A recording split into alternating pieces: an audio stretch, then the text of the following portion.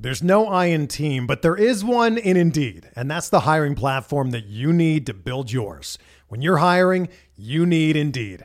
Instead of spending hours on multiple job sites searching for candidates with the right skills, Indeed's a powerful hiring platform that can help you do it all. One of the things I love about Indeed is that it makes hiring all in one place so easy because Indeed does the hard work for you. They show you the candidates whose resumes on Indeed fit your description immediately after you post so you can hire faster.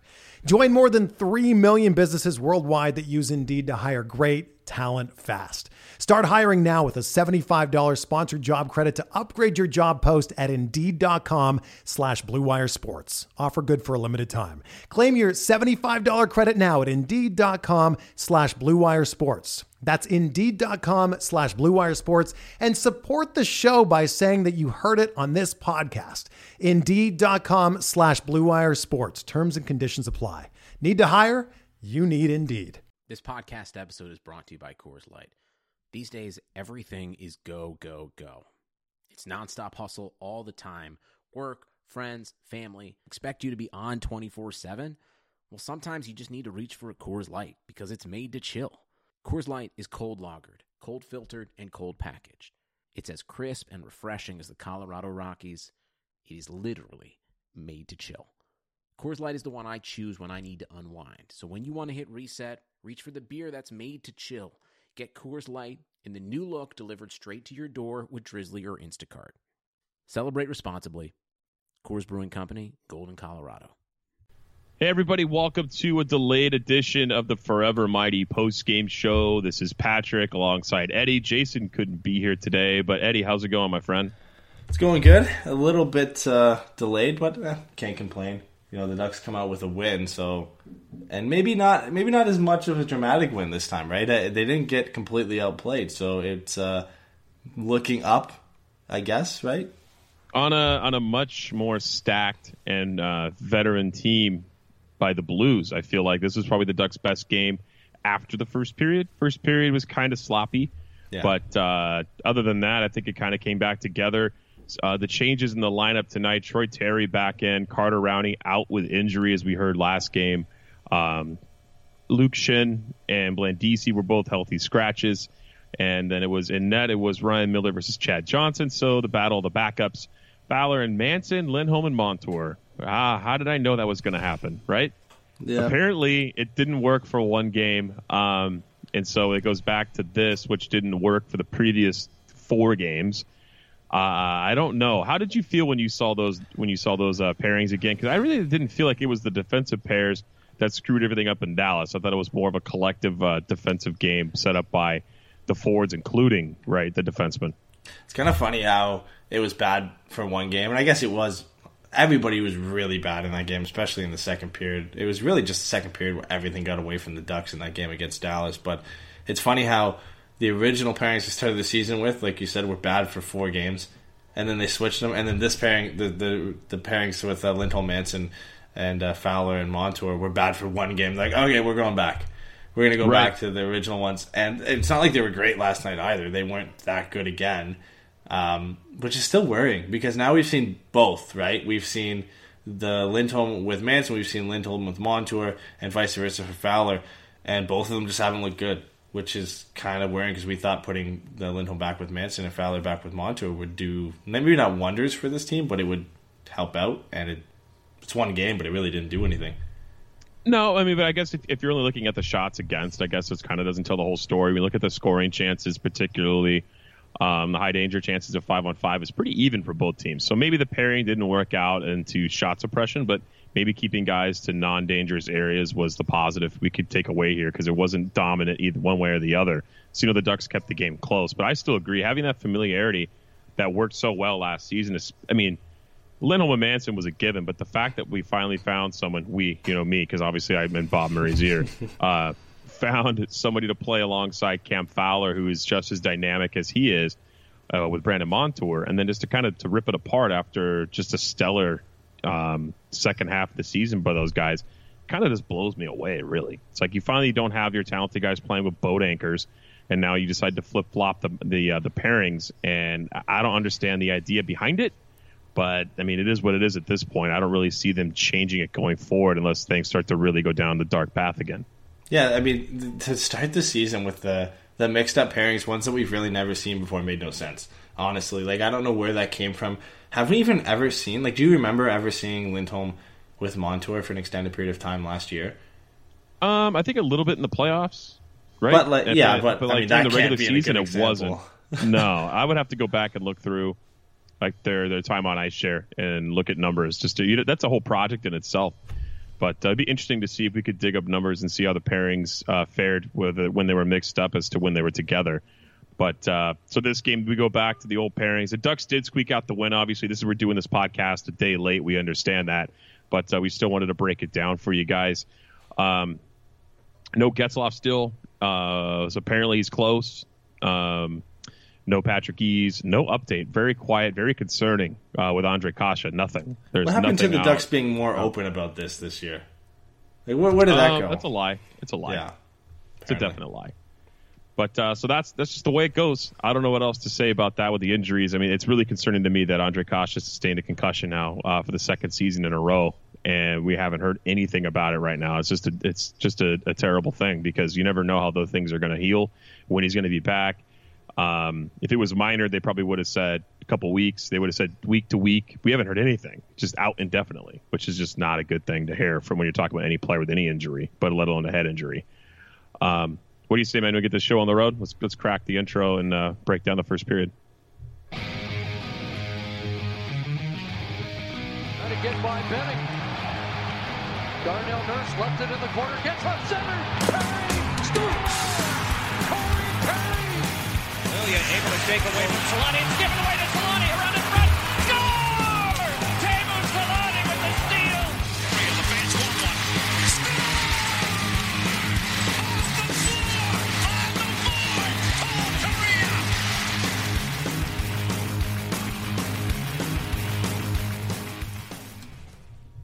All right. Well, let's just get into this. I mean, it feels old, right? Doesn't it? I mean, it always tough the day after. It feels old because we have to write all these notes and then we have to go over and analyze it, and then at least the night before, it's like, or the night after the game, you're like, all right, it's a little bit fresh. But now the day later, you're like, if it's a loss, it's worse. At least this is a win. I wouldn't even have wanted to do it today, but we would have done it. I would have been like, I don't really want to talk about something that I missed. I had to go back and watch the day after. I mean, clearly everyone knows by now who's listening. If you've seen our social media, Jason and I were at his brother's wedding last night in San Diego. So there was no way. The wedding started at 4:30. The game started at 4 o'clock. And I think everybody was pretty inebriated by the time the game was over. There was no way we were going to be able to be podcasting from the hotel room. But great time. How dare you have a life. I'm sure nobody wants to hear me talk about how fun the wedding was, man. Let's get into the first period. As I kind of indicated pre-show, the Ducks really struggled in their own zone, which is just what we've seen every single game. Honestly, at times it's been better than some, but it just, again, the struggle out to start the game has just not been a great thing for the Ducks. That was probably their worst period, right, of this game. Yeah. Luckily, the game stayed close, right? I mean, the Ducks came away with a goal in this period, which is remarkable. Yeah, it didn't really start off that well. I mean, they struggled with zone exits, which we've kind of seen throughout the first 5 games. They couldn't get the puck out of their own zone. And then it was a lot of dump and chase again. No sustained pressure, no controlled zone exits, not really controlling the play in the neutral zone. And just not... I mean, it wasn't either, like, at least in the first couple games, or I don't want to say at least, but in the first couple games, it was the other team who was pushing the play. And this one, nobody had chances for, like, the first 5 minutes. It was just a lot of dump and chase, kind of feeling the other team out. And I think that's maybe a product of the fact that both teams played the night before. So now they're just kind of trying to see how tired maybe each of them is, or trying to feel the system. It's also the first meeting of the year for them. So I think it was a bit of a feeling out process. Well, man, let's talk about the goal then, because that's the highlight of this period. None other than Maxime Comtois with just a spectacular pass to hit the stretch for, the guy who's playing for a damn contract we've been talking about every game. Jakob Silfverberg comes in, and, it looks like he just feathered that puck. But it was I don't know, it exploded off his stick, but just the movement on his wrist, that release is ridiculous. And it goes right over the top of Chad Johnson's glove into the top shelf, and it's all of a sudden, man, it's 1-0 Ducks. It's a typical Jakob Silfverberg goal when he's on the breakaway. I don't really ever remember seeing him make too many moves. You don't really see him make moves to begin with, whether it's in the shootout or just in open play, but this is his go-to. He kind of pulls it a little bit of a fake and just brings it back into his wheelhouse and throws it over the blocker side or glove side of Chad Johnson in this one. So, I mean, a great effort by him, but what a pass by Maxime Comtois. Honestly, just a great effort for him. I mean, he's falling, and he gets enough on it to get it out to Silfverberg. He didn't get just enough. That was a hard pass. Yeah. It was tape to tape. It was perfect. He's really making a case for this Anaheim management to take a long look at him and maybe keep him beyond the 9 games, which I think we've been asked every single show. Is he going to stay? Is he going to stay? Who's going to send down? Is Sam Steele going to stay? They're going to send him down. It's like Comtois and Lundestrom and Kiefer Shear would have been, I think, remarkable for the Ducks. And Comtois, obviously, at the top of that list for me. He's really making a case, man. I'd be shocked at this point if he continues this pace after next Sunday being the 9th game of the year. That he gets sent over or back down to the queue. Yeah, I can't. I don't want to say I can't see it now because I can still see it. I can still see that being an option, but he's getting close now. I mean, he's 6 games in and he's still playing well.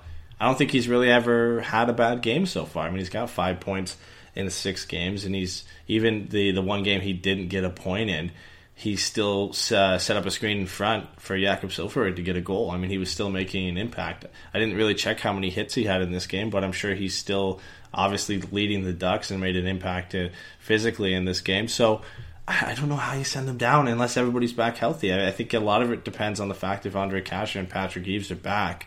But if you keep him after the 9-game limit, then you might as well keep him at least for half the season, even if they do come back, because imagine you keep them for 11 games, they come back, and you send them down. That's a complete waste. I mean, it's almost like playing Troy Terry for 2 games last year, like they did. That's so. I mean, it's not beyond the realm of possibilities that they're still going to burn a year off his contract. That's what you're saying. Yeah. No, for sure. It makes a lot of sense that they would do something like that. I mean, they have so many guys that are primed to come back eventually this season that you'd think he's probably going to get sent. And we haven't even talked about Nick Ritchie and his contract situation and what happens if he comes back. Is he going to get a slot in here? I mean, Comtois is probably already outperforming him offensively at this point, in my opinion, to what Nick Ritchie was going to bring, although he worked with Gary Roberts and got in amazing shape. So who knows what Nick Ritchie can bring to the table at this point. But Maxime Comtois, man, continuing to light it up along with Jakob Silfverberg.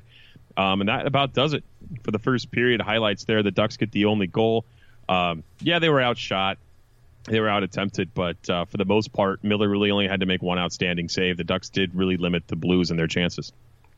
Yeah, I mean, it wasn't what we're used to seeing so far. I think it was good in that aspect. And honestly, if you go back and listen to our last show, we were kind of worried for this game with the powerhouse that the Blues have become and what they did in the offseason, worried about them dominating the game just like the Stars did. And just like, I mean, really, honestly, if Arizona can dominate the Ducks the way they did, we're all worried about what the Blues could do. But I think the Ducks did a good job. They looked more organized. Yeah, they still had issues exiting their own zone. Yeah, they still had issues setting up. But defensively, they looked a little bit more organized and were able to kind of suppress what St. Louis had coming offensively. So it wasn't that bad.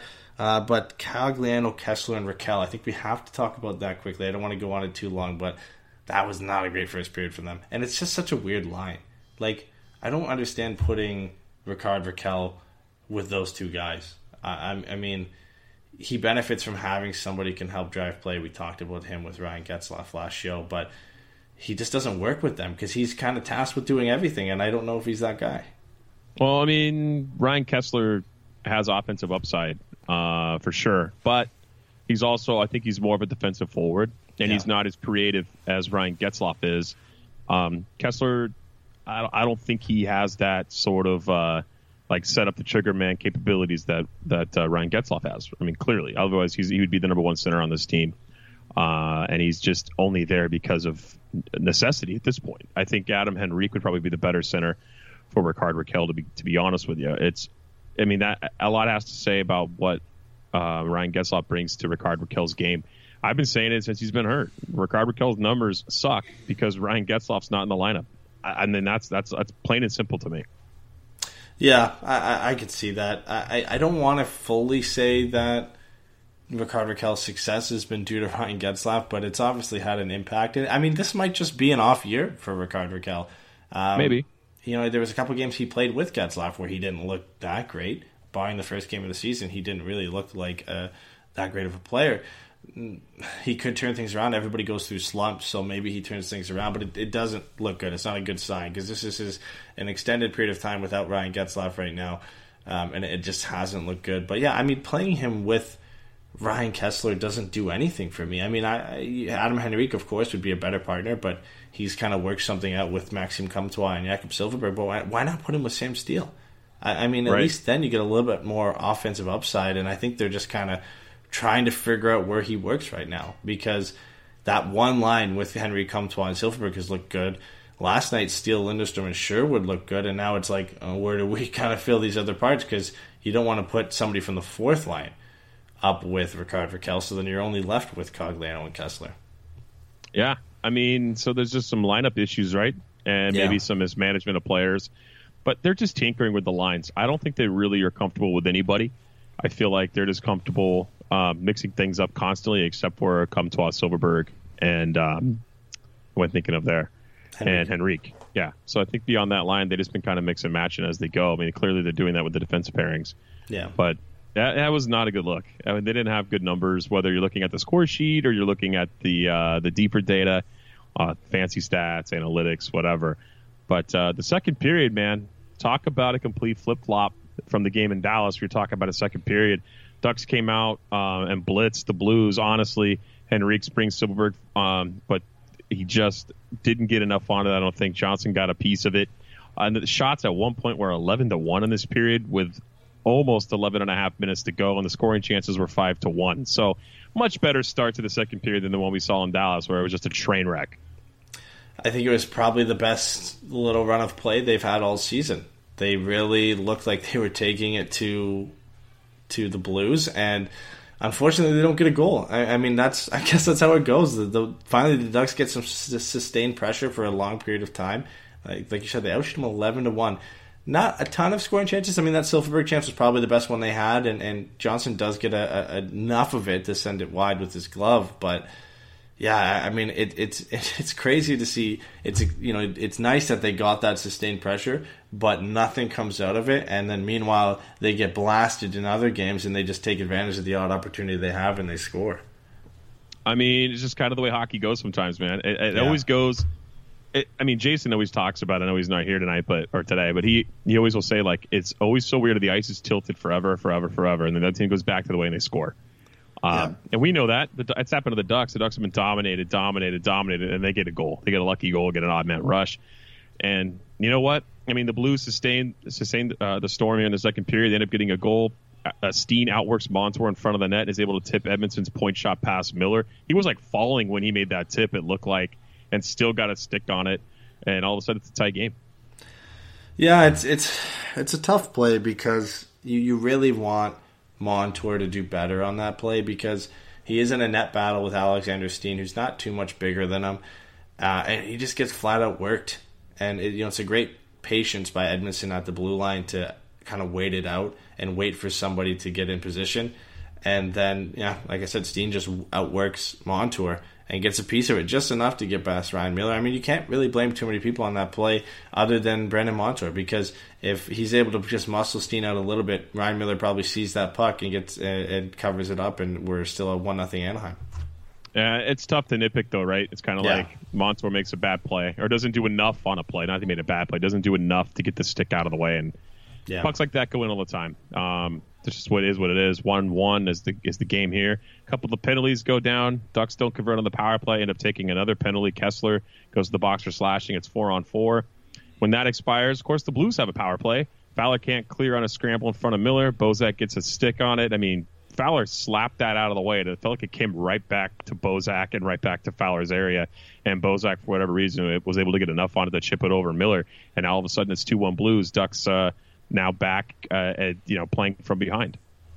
And of course, it's in a period where they're actually playing pretty well, and somehow they come out of it down 2-1, and it's really two efforts that, again, there are people to blame. First one, you can blame Montour a bit, and then I guess the second one, you can blame Cam Fowler for not getting a full enough piece of it, but it's just kind of an unlucky play where Fowler doesn't get enough of it, and Bozak's just in the right position to get his stick on it and throw it past Ryan Miller. There's not much Ryan Miller could do on either of them. I mean, the first one's a tip. He's expecting it to go somewhere else, and the second one, he really can't find the puck, and Bozak's able to put it through on the power play. It was kind of disappointing because, again, this was finally the second period, and especially coming off the last game against Dallas where they're actually playing well, and you look at how bad the second period was against Dallas, so anything could be better than that, and yet somehow they still come out in this one and get outscored 2-0 in the second period, even despite playing better. Well, luckily for the Ducks, the period would end. It would be 2-1 Blues. Shots were 21-21, and then the bright spot, looking at the line combos, we just totally trashed Cogliano, Kessler, and Raquel. But we get to praise this one here. Lundestrom, Steele, and Sherwood, the rookie line. They looked really good. I know they didn't play against the top guys in the Blues, but they really dominated play when they're out there on the ice. Yeah, and you look at their numbers at the end of the game, too, which we'll get into, but they looked really good throughout the entire game, which was, I guess, kind of surprising. I don't think they even started together. At least the Ducks, when they tweeted out their lines at the beginning of the game, I don't believe all three of them were together. I think they were mixed up for a bit. I believe Lundestrom started on the fourth line. I think Gibbons was on the third line, and then they mixed it up some point throughout the game. But whatever they did, I mean, it was great. And honestly, surprising that three guys playing in their first season were able to come out and do so well. And it's not like they were matched up against horrible opponents. I mean, they were matched up against Tyler Bozak's line, and St. Louis has probably some of the best forward depth in the league, so they've got Jordan Kyrou and Pat Maroon on that line. I mean, that's not a bad line, and that's a line that probably should, on paper, take advantage playing against three rookies. But, I mean, the Steele, Lindstrom, and Sherwood had their way with that line and had their way with the Blues' fourth line for pretty much most of the game. Great effort. I mean, I hope that means we could see more of them in the next game. I don't know if it will. I mean, we don't know anything so far this year. It doesn't really seem like Randy Carlyle and the management are really reacting to anything that's happening. They're just kind of looking at win or loss and changing some things up. So I hope it means we see them together, but we'll have to wait and see. The Ducks' record is not indicative of how they've been playing. Oh, no. They're 4-1 and what are they, 4-0-1? 4-1-1. Or 4-1-1, yeah. So that lets you know right there this team should be really good. They should be dominating teams. And they haven't played the best of quality of competition, I don't think, yet. And they've been outplayed in almost every single game, except for this game. So, yeah, I think the coaching staff, they're looking at wins and losses, and they're not digging deep. But I can't imagine they're that ignorant. I know I tease all the time about how these guys don't pay attention to anything beyond the score sheet or the box score, but they're not dumb. They have to know what's going on. So, good for the Ducks, though, man, because they're finally starting to get their wheels under them in this game, it looks like. But then the third period comes around, and although there's tons of positives in this third period, the biggest problem we run into tonight is Jakob Silfverberg blocks a shot, goes to the locker room, comes back for a shift, and then leaves. He's done. Out of the game. Probably broke his hand, broke his finger, broke his thumb. I don't know who shot the puck, but it hit his glove, and he was in pain and didn't return. He did something, whatever it is. I mean, it looks like a hand. We had a replay go out on our Twitter where he blocked the shot, and the Ducks, of course, just reported his upper body.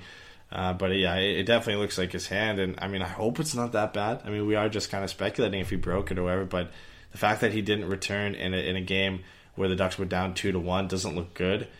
Hopefully it's just a bruise or something that he's not out too long, but of course, I mean, the Ducks' injuries have already been bad. The fact that they entered the season losing Andre Kachuk, Patrick Eves, Ryan Kessler, who eventually came back, but then also losing Ryan Getzlaf, and now the only player of the former top six who had been playing well in Jakob Silfverberg gets injured. And what do they do now? I mean, the only guy left from the normal top six, I guess now that Kessler's back, is him and Raquel. And that's it. And Raquel's not playing that well, and Kessler had the one good game. I guess he hasn't been awful, but he hasn't been great. What are they going to do? I mean, it doesn't look like Cash is ready. It doesn't look like Eves is ready. If Silfverberg's hurt, I mean, even Rowney got hurt. That's not a big injury, but even he's out. I mean, this is exactly like last year now. All these guys getting injured and going out, yet somehow the Ducks are actually winning games. I don't understand what's going on with this injury bug that's hitting Anaheim. I feel like ever since the mumps hit the locker room a few seasons back, it's been like just consistent shit has been hitting Anaheim with injuries or illnesses or I don't know, man. It's been nonstop. If they lose, and God forbid, if they lose John Gibson for an extended period of time in the next, before these guys all start coming back, hell, even if they do come back and he gets injured, they're in trouble. You can't say that. You can't do that. Throwing it out there. They're like literally winning games by the skin of their teeth here. If they lose, that's their most significant player, right? That they could lose at this point. Honestly, the most important, I guess, after the guys that are out would be him. Yes, their defensemen are great, but pray to God John Gibson doesn't hurt. And I say that, Eddie, not to put that out in the air, but because Brian Hayward last game, I think he's hurt. Look how slow he's getting up. Oh, man, I don't know. It's like, I don't know, man. He faced a game's worth of shots in the second period, dude. How about you just relax for a minute and not try to scare people? I guarantee you when he said that everyone went on Twitter searching for a Ducks update. Oh, yeah, for sure. For John Gibson, especially when he didn't start the third period. I don't get is, man, he says that almost every game John Gibson plays in, but he watches every single game. He sees this happen all the time. Maybe if it was a commentator who hasn't seen too many games and doesn't really know that John Gibson, one, gets up slowly on a lot of plays, or two, just isn't watching the game and realizing that John Gibson has faced 30-plus shots in this period and is probably tired. I don't get it. I don't get how he continually does it, because it wasn't even just this game. That was the first time this season. How many times did he say it last year? Oh, yeah, he's always hurt. Endless. Gibson's always hurt. Maybe that feeds into the fan. Goaltender. Yeah, that's why he knows. Maybe that feeds into the fan. Gibby's injury prone, but he's never really been out for a long period of time. He's just had injuries here and there, and then you've got the commentators feeding in everybody's ear that maybe he's hurt. He's getting up slow again. When is it just going to be that's what he does? He just gets up slow. I don't know what to say. He might be gassed, man. I don't know. That's just what he does. He's just a laid back guy. He literally gets up slow on almost every play where he doesn't have to get up fast. He's also 6'4" and lanky and athletic and able to reach places without having to get up and scramble. He's not Jonathan Quick, swimming in the crease. It's just not his style. Yeah, I don't know. So Silfverberg's hurt. Not good. No updates for you guys if you're wondering, listening to this, if you haven't already searched Twitter today. But to the positive parts of this third period, the Ducks would tie the game. Street gets his goal, his second of his NHL career, tips a blast from Josh Manson. All of a sudden, man, we got a game. It's 2-2, and the Ducks are looking good. Is Ben Street the new Derek Grant? Is he? You said it last night on Twitter, man, and I was thinking the same thing. I was like, maybe he is. Maybe he's the guy he's subbing in for the injuries. He's going to be putting up points and earn himself a contract, right? Nobody talks about him going into the year, which makes sense because he's not a guy you expect. I didn't really expect him to make this team, let alone be putting up goals. And that was the exact same position that Derek Grant was in last year, where you didn't really expect him to be doing anything offensively. Gets his first goal, which Derek Grant did last year as well for this team, and then now gets his second, and he's just contributing. And this is what you need from these guys, especially when all these guys are hurt. You need these guys who you don't really expect to contribute offensively to get involved. And this is a huge goal for the Ducks. This is a game-tying goal when things weren't looking that great for them. Jakob Silfverberg, their best player this year, just went out injured. They had played a good second period but got outscored. They were down going into the third period. You can't ask for any more from this guy. When he went on, they put him on waivers at the beginning of the year. We all thought he was going to get sent down to San Diego, and then all the injuries forced him to stay up. I can't be happier with how he's contributing. You don't expect this. And the fourth liners look good. But one of the big bright spots of the team, right, is the bottom two lines being able to produce some points. It's mostly kids or NHLers who haven't proven themselves. Yeah. So moving on here, the Ducks end up getting the game-winning goal. Andrew Cogliano, the Iron Man, chipping away in front of the net. He does all the work on the forecheck. Kessler able to find a way to get to the front of the net, and Cogliano honestly just whacks it, chops it over the pad of Johnson, and all of a sudden it's a 3-2 game. And I think you said it, a couple of people said it online, just a rare power play goal, because usually he's not out there getting those. He's usually the shorthanded guy or even strength. Yeah, I don't remember the last time I remember seeing Cogliano on the power play, because usually the Ducks have enough healthy forwards to actually not have to play him on the power play, because let's be honest, he's not a guy that really should be on the power play, but when you have all these guys out, he kind of finds a spot on there, and I believe he was playing with on the first unit with Kessler and Raquel. But, I mean, takes advantage of it. He goes to the front of the net, which is what I guess you would expect from a guy like Andrew Cogliano. So, kudos to him, honestly, and ends up getting the game-winning goal. So, people chirp him a lot for missing on breakaways, which I guess is warranted, but big goal from him. I mean, something needs to happen with this power play. This is like I think this is the first power play goal they've had since the first game. Or like the first like sustained pressure they've had on the power play since the first game. Definitely the pressure. I thought they had a power play goal more recently, but probably, I could be wrong. But yeah, I mean, at least they had some pressure on the power play. It looked better, but what do you expect? I mean, you're not going to get a lot of good looks when you have to put on Andrew Cogliano out on the power play. No, he's just not the guy for the job in that situation. He's the guy who always gets the breakaway and the scoring chances and isn't able to finish. For the amount of chances he gets, he should have much higher stats. Not to say he's a bad player. That's what it takes in the NHL, man, to be a finisher. It's so difficult. But great to see him get a goal there. Great to see Kessler get the assist on that, because that line's been just crap. And they were able to put something together on the power play for the Ducks. That's the game-winning goal.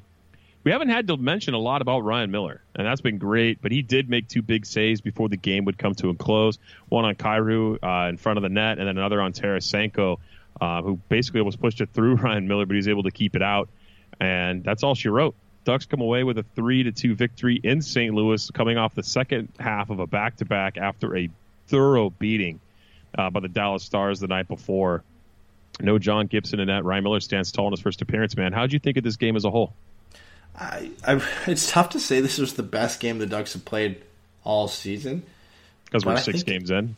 Yeah, and because they played awful, and this game wasn't great. But I think it was the best game they played all season, because they didn't get blown out. The shot attempts were relatively normal. Shots on goal were, I believe, pretty close, and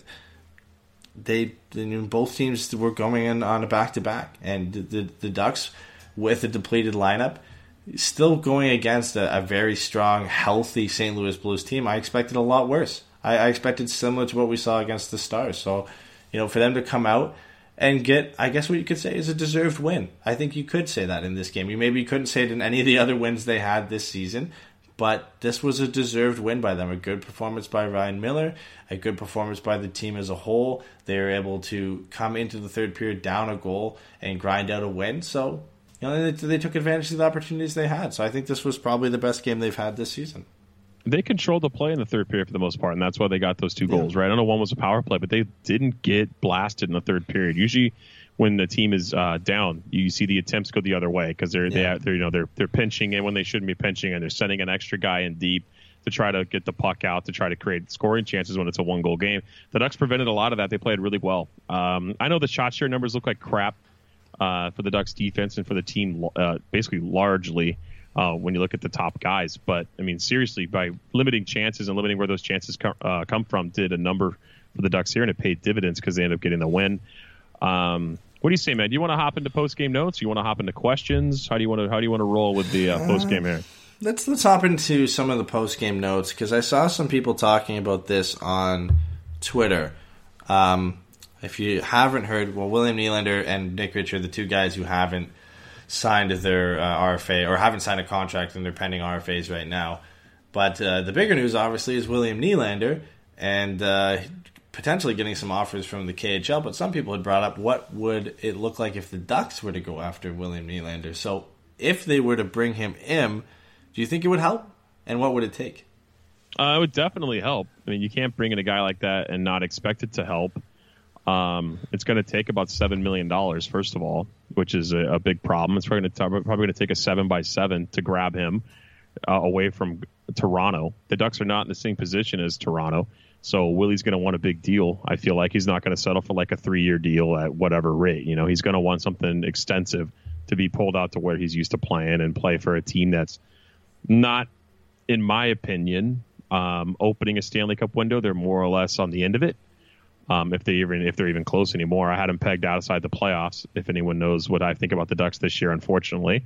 So if you're looking at a trade to get William Nylander, I mean, hell, you're talking about these prospects that are playing really well for the Ducks right now. I mean, you take your pick as to what they're going to have to give up. There's no hiding these guys in the NHL and showing that they can't play. These guys have got NHL games under their belt. And I think Toronto would be wise to look at, Maxime Comtois, look at Isaac Lundestrom. Those are the guys they're going to be targeting. They're not going to be looking at Kosla down in San Diego. It's going to be targeting these guys who got NHL experience already. And they're going to want a young guy. They're not going to be like, oh, yeah, we'll eat Corey Perry's contract and you can bring over one of our top guys. It's not going to work like that. I really feel it's going to take a really, really, really good NHL-ready prospect and maybe a veteran guy, and then they could probably swing a deal. But I don't think it's going to happen. The Ducks are not really privy to making those kinds of plays. I'm shocked no one else in the league is not offer sheet of that. Yeah. What the hell? We have this ability to do these things to screw teams, and every GM kind of gets like, they just tighten their sphincters anytime that gets brought up anywhere. No one wants to do it to hurt someone's feelings. Look how much cap space Carolina has and how well they're doing. I mean, imagine adding a guy like William Nylander to that team. And the reason I think a lot of people want to have him in Anaheim to begin with is because he's a play driver. He's proven to be a play driver on Austin Matthews' line. Austin Matthews defensively isn't that great, but William Nylander makes up for that with his ability to drive play in both zones. So no wonder Leafs fans want him back, and no wonder other fans want him back, and I can understand why Ducks fans want to go for him. For Anaheim, I don't think it happens. I don't think, one, they can re-sign him for whatever he wants, which is obviously more than what Toronto was willing to pay. And the Ducks are in a much better position cap-wise, especially long-term. And if it were, I mean, you would have to think it would be one of Manson or Montour going back the other way. I was just going to say that. I forgot the defensive side of things. Yeah. When you look at the blue line in Toronto, that's what they're looking for. And one of either of them would be what Toronto would want. And I don't think the Ducks can necessarily give that up right now, especially this early in the season. But, yeah, why does another team not do it? Like, if I was Carolina, I'd be on that right away. They don't really have too many guys they have to re-sign. They've got a ton of cap space. Just go offer sheet William Nylander. Imagine a player like that. I mean, the Hurricanes are already a fun team to watch. They're already one of the best possession teams in the NHL. And then you add a guy like that for a couple picks, when if you add him, you're likely going to be an even better team. I don't know. I don't get it. But it's the GMs. They're not going to do it. So who would you rather give up at this point if you're Bob Murray and Kyle Dubas calls you and says, hey, we want to work out a deal for Nylander, and you got to give us one of your top prospects, a solid NHL defenseman, and something else you can throw in the bag if you want. Like let's say it's a 3-player trade from the Ducks end. Who are you giving up? And I say the third guy being kind of like a nothing guy you throw in just to throw in maybe for salary reasons to clear some of that for Willie. Yeah, I still don't even know at this point what it would. I feel like the deal would obviously be a little bit cheaper than it would be if he was signed, obviously, because then the Leafs would be dealing out of position of the fact that they can't get a deal done with them, so they have less leverage. As to who I would rather give up in Montour or Manson, that's a tough question. I feel like it's tough to say. Like, I feel like I would rather give up Josh Manson just because I think Montour still has more to give, and I feel like long term he might be the better player. But the Ducks need a player like Josh Manson. He hasn't been playing that well this year, but the defensive side of the game that he brings and just the physicality he brings to that blue line isn't really matched by anybody else. Maybe if Andre Suster was a little bit more physical, obviously he's not as good of a player, but you could maybe supplement the loss of Josh Manson with that. But I don't know. I guess I would say Josh Manson, and then probably a prospect who's not currently playing on the Ducks, so maybe Antoine Morand or Benoit Olivier-Groulx or somebody in that sense, or maybe one of the defensemen in the goals if the Leafs wanted to go that way. But I think I don't think it works out for the Ducks. I don't think they really have the want or the need to make a deal like that happen, especially this early, because, again, we saw it last year. They got forced into a trade because of injuries with Adam Henrique for Sammy Vatanen that ended up working out. I don't think Bob Murray really likes being in those positions. He's almost getting forced into that type of position again, but the Ducks don't have that spare defenseman to trade this time around. So I don't think it happens. I think they would just wait it out and wait till everybody comes back. I mean, for anyone who's looking at this, it's very clear what Bob Murray was doing in the offseason. He wasn't making flashy changes. was bringing Patrick Eaves back, right? The year before we gave him the contract. He missed a whole year. He's bringing back guys with veteran presence, as the NHL likes to do.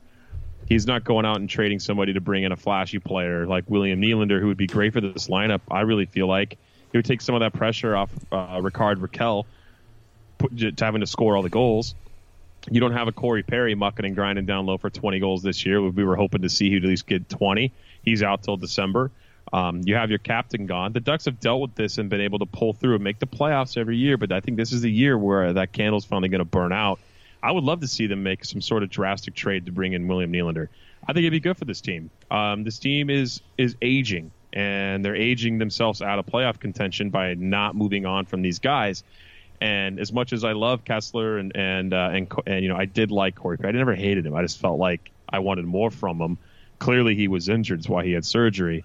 But this team just has never driven that way. They've always driven the veteran route and hope to catch guys in their prime with a few spare parts and make things work.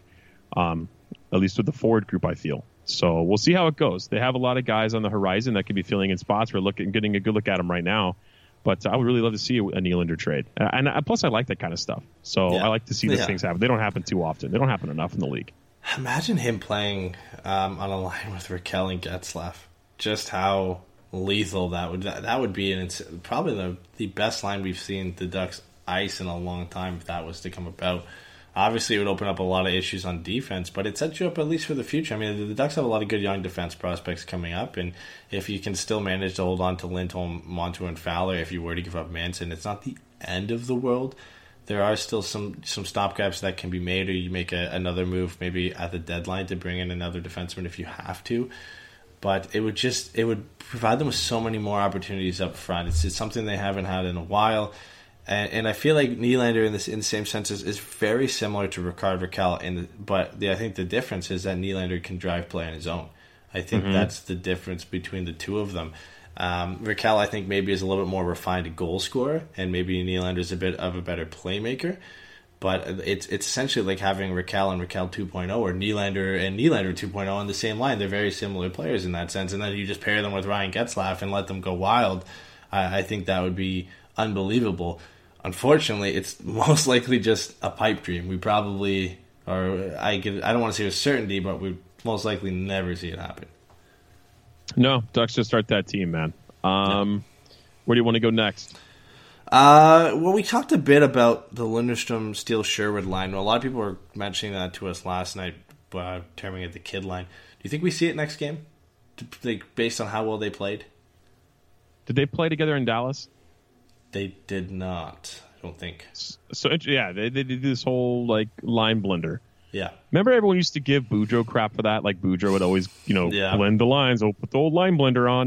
But he did it decimated. He did it like crazy. Like it was every game, no matter if they played well or not, the lines would get changed, and then they'd get changed. Like the only thing I liked is they got changed sometimes in the middle of the game if things weren't going well, and he did that more often than anybody. And a lot of times it worked out to the Ducks' favor.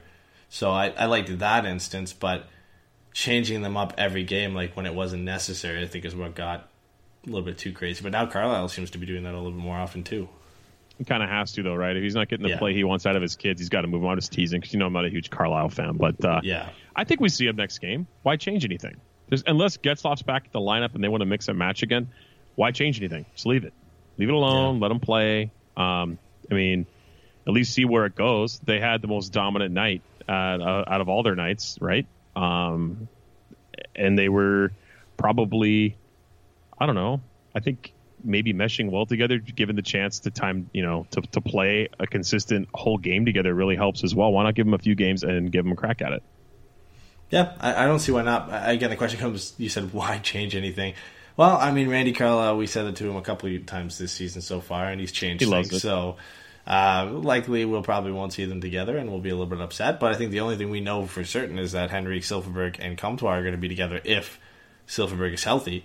Otherwise, maybe we could see Henrik, Comtois, and Rakell. That could be interesting to see that. Maybe we end up seeing that. I don't know. But last thing I want to get into before we get to questions is your boy Hampus Lindholm. Oh, yeah, he's putting up Don't points, look man. now. He's got 6 points in 6 games, and all 6 of those points came in his last 4 games. flying under the he's radar. only played 6 games. Yeah. Well, yeah, but flying under the radar offensively, I don't think anybody's really mentioned the fact that he has that many points so far this season. No, and he's got a goal and 5 assists. So I know he went top corner for his goal this season, and now he's got 5 more assists to collect here. He's my guy. I think maybe this is a year where he finally starts getting that offensive potential. Right, I'm just going to take it and run with it. Give me what you got here. I mean, he's 6 points in 6 games, or in 4 games, or the 4 games. Right, is where they came from. But 6 and 6, he's a point per game player right now. Yeah, I mean, if it doesn't continue, I don't know. But we mentioned, I think in the season preview, or multiple times last year, that could he ever be a Norris guy? Well, maybe if he gets 40 or 50 points. The funny thing is, the points are there, but what we're used to seeing from him isn't having a stable partner and being on the plus side in shot attempts and scoring chances, and he hasn't been that so far this season. You'd have to think that turns around for him at some point. But if he goes back to that, does that sacrifice the offense? I don't know. Is he taking more risks right now? Is that maybe why the points are there, but he's on the opposite end of shot attempts? I don't know. It doesn't really seem like he's taking more risks, but we'll have to wait and see. I mean, it's so early, right? He could just be off to a hot start, but it is nice to see him doing well because we've kind of waited for a while for him to start putting up more points. I'm going to say, man, I think he clips the 45-point mark this year. I think he gets right up there in the 40s. I think he does. The Ducks are playing a lot more of that free roaming style with their defensemen. I mean, every single game we've noticed Manson pinching way low. Montour is always way low. Fowler coming in on a break and leading a rush. Lindholm coming in on a break and leading a rush. I mean, they're jumping up into odd man rushes all the time. So if they continue to make plays like that and get involved in scoring more, then you're just putting them up for more points. So I think it's a good year if they continue that style of play for him to be able to clip that 40, 45-point mark. I mean, we can all hope so. That would be great for him. We'll move into the questions? I think so. Yeah, let's do that. Yep. All right. So we had a question actually for last show that we didn't get to. So we had to apologize to Joseph Holmes on Facebook. But it was about Nick Ritchie. He said, do you think Nick Ritchie has an unfavorable reputation in the locker room because of or prior to his holdout? And is his reputation in the locker room isn't good? Do you think he could be gambling his career in order to move to the same team as his brother? Honestly, I don't think the Ducks are happy about it. Yeah, I don't think any of them. I don't think any of the leadership group is happy about him holding out. Getzlaf made a comment about it. Yeah, I don't think he's happy about it. Bad reputation. I don't know if I would say that so much as it's just maybe the guy. And I'm just speaking out of ignorance here because I don't know what it's like to be an NHLer in that locker. But maybe it's more like it's like the new guy who hasn't earned a spot yet, trying to hold out. You know what I mean? Like he's not a solid top 6 guy who's putting up 50, 60 points a season. And, earned his keep as an NHL vet. He's kind of holding out for a little more change, is what it seems like here. Because what is he going to get anywhere else? I don't feel like he's worth. Is he worth more than Brandon Montour? Absolutely not. So if he wants $3 million, I don't know. I don't think it has anything to do with his reputation, but I think now it might. Yeah. I think now it might be bugging leadership in that group, and maybe to get traded. I don't think so. I don't think he wants to go anywhere. I think he just wants to get paid. Especially with all the injuries, right? Like, you got all these injuries and you're having to bring all these kids into the lineup. I'm sure the leadership group and just all the guys, especially all the guys injured, which is, I guess, most of the leadership group is looking at it and saying, hey, man, look at how much we're winning games, but we're struggling to ice a regular lineup here. Like, get it done and get on the ice. And Ryan Getzlaf pretty much said something around the same words to that. I think it was in preseason or at the beginning of the season, saying how they want him back in the lineup and he should be back in the lineup. But I mean, I guess it'd be the same in Toronto too. I'm sure the Leafs want William Nylander back in the lineup. That's a little bit more of a difficult situation to work out than Nick Ritchie is, but I'm sure that starts weighing on them as well, and maybe hurts Nylander's reputation in the locker room, saying, we need you to be in this team on a consistent basis, and you're not here because you're holding out for more money. And, except Toronto's scoring all the goals. Yeah. So I mean, they don't need him, and they don't need him that much. And his situation is a lot harder with the Leafs having to sign Marner and Matthews in next offseason. But Nick Ritchie, I mean, he has no excuse. He should have already signed a contract. He should already be playing. So it doesn't look good on him, and I'm sure the players aren't happy. Again, we don't have any inside information or inside look into the locker room and what his standing in the locker room was last year before this situation, but it can't be doing that well right now with him holding out. No, not at all. Let's move on to the next question we had from Instagram. We had McCann. He said, what are we going to do about Silfverberg and his uncertainty? I think this was referring to his contract uncertainty. Yeah, I don't know if it's about the injury. The injury really throws a wrench in this lineup, to be honest with you, if we're going to talk about that. Because you don't really have a winger that's as dynamic as him to come in and fill that role if he's out for any extended period of time. But we haven't heard anything about him on that front. So I think the less we hear, the better at this point. I think if he was injured right away, they would have said they're waiting for swelling to go down and they're going to go x-ray his hand. It might have just been a bruise and they were going to take caution with it. Who knows? Hopefully I'm not wrong in that assumption. But when it comes to his contract situation, he's playing his way for a nice deal. If he continues this hot start and hits that 60, 70 point mark, which would be insane for him because he's never eclipsed. What's his point total highest? Like 40? 49. Yeah, so he was 50. right around. So if he ends up staying on this hot start and clips, let's say he just clips 55, 60 points. Even if he just goes 20-30, like 20 goals, 30 assists, that's what is that high. worth to other teams? Yeah. I mean, guys are getting paid $6 million a year who do that. Yeah. They just are. And he's defensively reliable. He's a two-way forward. You could put him out in the penalty kill. You could put him on the power play. You put him in the shootout, clearly. You put him out in overtime. He's an all-situation tool, and I think he's a great player. So he's really, really putting himself in a position to make a lot of money. And honestly, unless the Ducks are able to do something financially with one of their grizzled veterans, I don't think they can retain him. Yeah, and that kind of moves into Steven's question that he had from Instagram too. He said, will the Ducks try to trade, re-sign, or let Silfverberg go? I think the last one's out of the question. I don't think they let him go. So it's either sign him or trade him. I think they end up trading him. I mean, if they're doing good at the deadline, it's going to be a hard decision. But if you don't think you can trade him, then if you don't think you can sign him, you got to trade him. I mean, Bob Murray never lets guys go for free. He traded Cal Palmieri a season before he had to re-sign him for 2 second-round picks, and that's looking pretty nice right now for New Jersey, as he's got 6 goals in his first 4 or 5 games with the Devils right now, and he's playing on the line with Taylor Hall and Nico Hischier. So, I mean, we'd all love him back, but the Ducks didn't think they could re-sign him at the time. They probably couldn't, and they got rid of him. And if Silfverberg has a hot season this year, if he's sitting around close to 20 goals and 40, 50 points, even at the deadline or even close to that, I think you got to trade him because you're going to get a lot for him. Yeah, he's going to be a rental, but if you can't re-sign him, you don't want to lose him for nothing. And yeah, it would be nice to have him for a playoff push, but at that time, but you got to be realistic. And if you don't go far in the playoffs, you're going to lose a guy like that for nothing. Yeah, they got to be very careful with how they handle the situation because they don't want to make a move that hurts this team by moving him off the team, right, if he's playing well. But you can't underpay a guy. If he's going to put up 50, 60 points, look, William Nylander, yes, more upside, more ceiling there, but he put up 60 points and he wants, reportedly $7 to $8 million. So we're probably going to get in the realm of like $5 to $6 million. And the Ducks, I'd be shocked if they could make that work. They would really have to trade, honestly, Corey Perry, retain half his salary because no one's going to want to eat $8 million, $9 million for Corey Perry. So they free up $4 or $5 million, then maybe they re-sign Silfverberg there. But I don't see a lot of ways they can keep him. I just don't. They're probably offering him below exactly what he wants on purpose because they can at least say they're negotiating, but they know they can't re-sign him. I think he'll be traded at the deadline for sure. Yeah, I don't think it's a realistic possibility right now for them to sign him. But let's move into the last 2 questions. They're kind of similar, so I'll package them together. They're from Keith and David, both talking about Suster. Keith said Suster seemed to be a lot better tonight. Thoughts on him solidifying a spot on the third pairing? And David just kind of echoed that, saying Suster looked good tonight as well.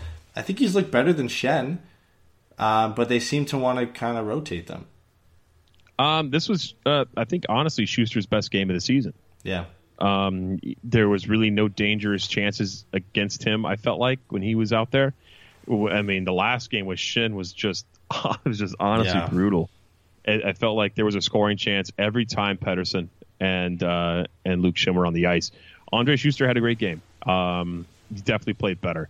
But I don't think it's any indication of how he's going to play down the stretch. The Ducks all played much better today.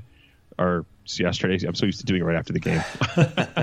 But Schuster did play a good game, for sure. He played almost 12 minutes, too, 5-on-5, which speaks volumes for a third-pairing defenseman. How long do you think Pettersson can keep playing this way before they give a shot to somebody in San Diego? Oh, the rest of the season. Are you kidding me? Who are they going to bring up? Well, you think they eventually maybe give Jakob Larson or Josh Maher a shot? No. I don't think so. Bob Murray's crazy. Does Pedersen have to go through waivers? I don't know about that. I think he probably would. I think he would, yeah. So then it makes it a little bit difficult in that sense because you'd have to think a team would take a shot at him. I mean, when you look at who's been claimed off waivers so far this season, Daniel just got claimed off waivers from Winnipeg by Colorado. Younger players who have a little bit of upside and were drafted as high as Marcus Pedersen were. It wouldn't make sense, I think, to send him down unless you're replacing him for injury. So, yeah, I guess you're right. I think he would stick up. But if he struggles, and so let's say Jakob Larson or Josh Maher is just playing out of their mind in San Diego, it's going to be a tough call not to replace them and bring one of those guys up to give him a shot. I mean, this was also, I think, Pedersen's best game defensively. Oh, yeah. That pair was solid. They were good. I'm looking at the shot rates here. And I know it doesn't tell the whole story, but look at the high danger scoring chances against. They were out there for 0 of those. They were not out there for a goal against in all situations. Schuster only had 1 shot against when he was out, whereas Pedersen only had 2. So they played. I mean, Schuster played 11:50 and Pedersen played 10:50. So about a minute more for Schuster. They played well. It was crazy to me. At least defensively, they played well. Obviously, they don't try to play offensively. But defensively, they weren't a liability tonight, and that's positive for them. But yeah, I don't see them bringing anyone up and giving him a chance over Pedersen. They've trusted Pedersen since last season to play the majority of minutes, and honestly, he hasn't been paired with the best guys. I mean, let's look at his defensive pairings. It's not like he's starting every single game with Josh Manson or with Hampus Lindholm and getting the top guys a chance to play with him. It's just not working for him, right? He's in that role that Brandon Montour's in. And Cam Fowler's been in, where they just have to ride with anchors until they get their shot. Yeah, pretty much. Well, that's it. What we have for questions. Troy Terry. David Rodriguez said Terry looked a little bit better and a bit more involved tonight. Do you agree? I think so, but he played on the 4th line. Yeah, he hasn't been fit to start the season, man. So he was involved a bit more, but he was given less opportunity to succeed. How many minutes did he play? Let's see. It can't be a lot. I don't see him even moving up the lineup. He played 11 minutes. With the way Sherwood, Lindstrom, and Steele played last game, I would hope and I would believe that they'd be together next game. And maybe if Silfverberg is out, Terry gets a shot with Henrique and Comtois. But I would have to think that Merkel would slot in there easier, and then maybe Terry jumps up with Kessler and Cogliano, but that's not a great position to put him in either. He's got to show more, though, because these guys have been kind of all around the lineup so far, the rookies have, and they've all shown more than Troy Terry. And again, we've mentioned this before, but it's surprising, because I felt for sure, and I believe you did too, especially watching him in rookie camp and training camp, he looked like he was the most ready guy out of everybody. And then through the first 5 games that he's played in, he hasn't looked at all as good as any of them. I mean, Sherwood's looked more ready and a better developed prospect at this time, even though Terry is the one who's a little bit more highly touted. Sam Steele has looked very good. Isaac Lindstrom's looked unbelievable. So has Maxime Comtois.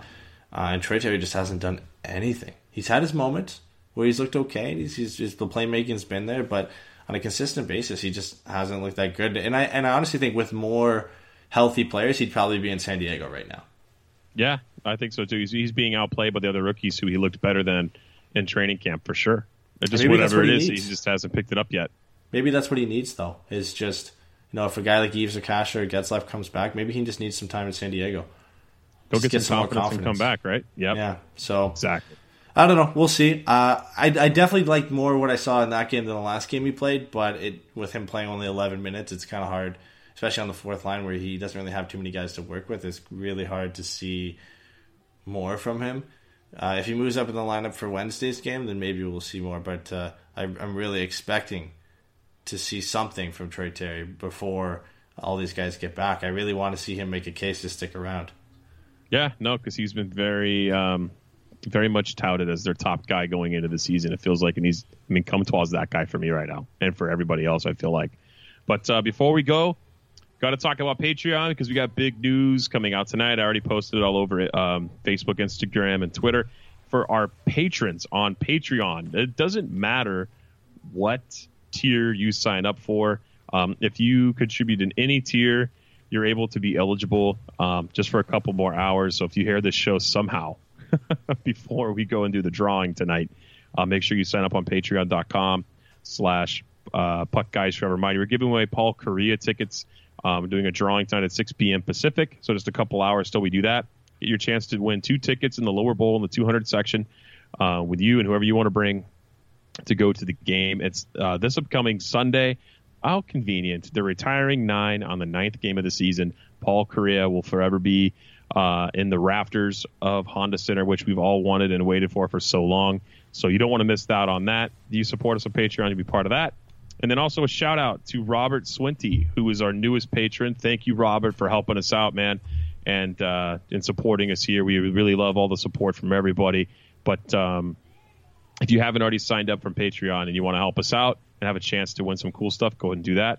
But also, man, we have a watch party. I feel like I have a mouthful at the end of every damn show to talk about. We forgot to put it in the beginning this time. So the watch party is also this Saturday. I will be posting reminders all over the place because it's going to be a big, fun time. It's going to be at Lamppost Pizza in Yorba Linda.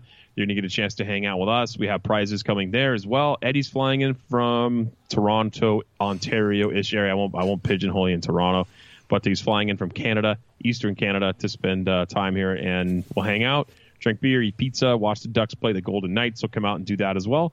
And we'll talk to you guys soon. Facebook, Instagram, and Twitter. Forever Mighty. Talk to you guys later.